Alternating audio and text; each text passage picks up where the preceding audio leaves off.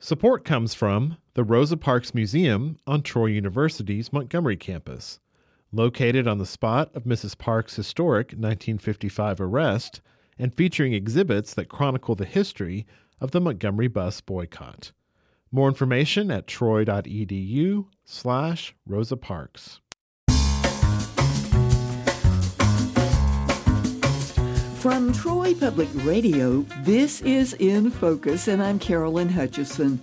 The Alabama Writers Hall of Fame will induct 8 new honorees next month, and Jeannie Thompson, Executive Director of the Alabama Writers Forum, joins us by Skype with a preview. Jeannie Thompson, welcome back to In Focus by Skype here at Troy Public Radio. Hey, Carolyn, it's just great to be with you again. Thank you for having me. Jeannie, you're an acclaimed poet, but you're also a busy executive director of the Alabama Writers Forum, a partnership with the Alabama State Council on the Arts. And a big occasion is coming up next month in celebration of Alabama writers. Can you give us a preview? Yes, the Alabama Writers Hall of Fame will induct 8 authors on March 10th, 2023, of course, at the University of Alabama Bryant Conference Center. And I would love to tell you about these wonderful people. This is an every other year event, and this is our first one since 2020 because of COVID. So we're very happy to be in person to do this. The Alabama Center for the Book, which is located in the University of Alabama Libraries, is sort of the home of this, and the Alabama Writers Forum is a partner in this enterprise. Well, let's take a few minutes and celebrate each honoree. Where do you want to start? These are alphabetical order, and let's start with Tom Franklin. Tom Franklin is from Southwest Alabama. He is probably best known for his book, Hell at the Breach, which is a novel that is set in 1897, so it's historical fiction. It's in a rural southwestern area of Alabama known as Mitcham Beat. And the plot line is that there's a politician who's mysteriously murdered. And some of his friends who are going to seek retribution, and these are mostly poor cotton farmers, form a secret society called Hell at the Breach. And so the novel is about how they set about trying to find who killed the politician. He also has another one that was a prize winner. I believe it won the Edgar Mystery Award called Poachers. It's a set of stories.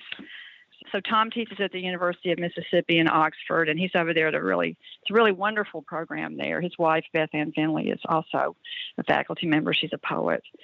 Who else is being honored? The next person is Dr. Trudier Harris, who is retired from the university, but still has professor status there and teaches some. She's a scholar, a nonfiction writer. She won the Eugene Garcia Award that was given in conjunction with the Harper Lee Award some years back, and she's a real favorite of a lot of people. So we're thrilled to have her there. I noticed that Angela Johnson and Howell Raines are both on the list of Hall of Fame honorees. Right. Angela Johnson grew up in the Tuskegee area, and now she lives in Ohio. But Angela is a children's writer. She has children's books. She has young adult books. And somebody discovered her one time for a MacArthur Genius Grant. But she received the Harper Lee Award several years ago, but we're very happy to have her. And Howell Raines, of course, is very well known as a journalist, fiction writer. He edited the New York Times for a number of years. And when I was interviewing him over the weekend, he reminded me that the New York Times set a record during his tenure as editor for the most Pulitzers in one year for their coverage of the 9/11 tragedy. And he also has another piece called Grady's Gift that won a Pulitzer in 1992 about growing up in Birmingham. It's a race relations sort of story about a woman named Grady who was African American who worked for his family. And we actually used that story when we did our series on the 100th birthday of the Pulitzers. Alabamians who won the Pulitzer, and I remember we talked to him about that. But Howell lives in the Poconos now, even though he's very Southern. He got a degree in English from UA, but he will be coming down to visit for the Hall of Fame. What about Michelle Richmond and Daniel Wallace? Michelle is a fiction writer who graduated from the creative writing program in Tuscaloosa. She was a student of Alan Weir.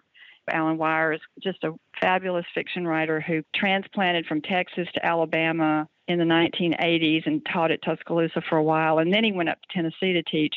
He's just one of the most elegant fiction writers I've ever been around, and Michelle learned a lot of her craft of writing from Alan.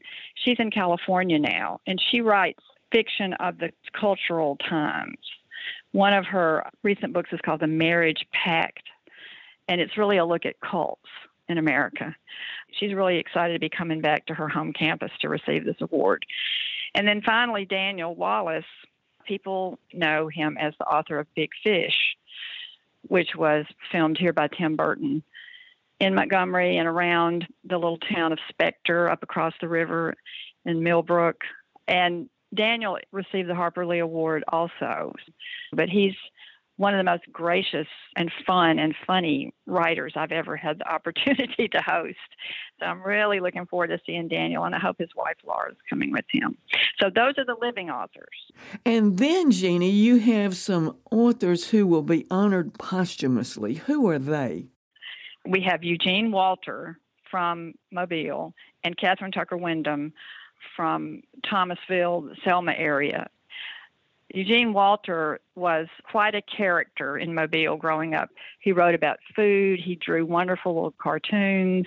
He traveled in Europe, and at one point he was involved with Federico Fellini in filmmaking. He's in the film 8½. He was just sort of a bon vivant, but he was also a little bit of an exile in his own country. So there are people living now who knew Eugene when he was entertaining people at his home in Mobile. They just celebrated his 100th birthday down in Mobile with a big year-long celebration of Eugene activities, including a giant dinner, enormously long table in downtown Mobile. And we won't have very many people like Eugene ever again, I don't think. And then, Jeannie, there's Catherine Tucker Wyndham. Do you remember when she was on All Things Considered on a regular basis? Oh, yeah. I was living in Tuscaloosa then. And I would wake up to All Things Considered. She is a beloved person. And as a storyteller, she started out her career as a journalist. And then she discovered that she could tell stories, especially ghost stories. This magnified her popularity, and it was also a source of income for her because of the books and the engagements and everything. And now the Kentuck Festival in Northport, Alabama, has a Catherine Tucker Wyndham storytelling stage. Yeah, I think our posthumous writers are just really strong this year in terms of the people who knew these people in their time, and I hope they're going to come out and buy a ticket and celebrate with us. Well, speaking of that, Jeannie, I noticed this is all happening on March 10th at the University of Alabama's Bryant Conference Center. Does this mean that there may be some tickets available for your listeners? Yes, there are. We have individual tickets that are for sale, and then if someone wanted to buy a whole table and bring, like a study club or a book club or whatever, we have that too. And there is a link.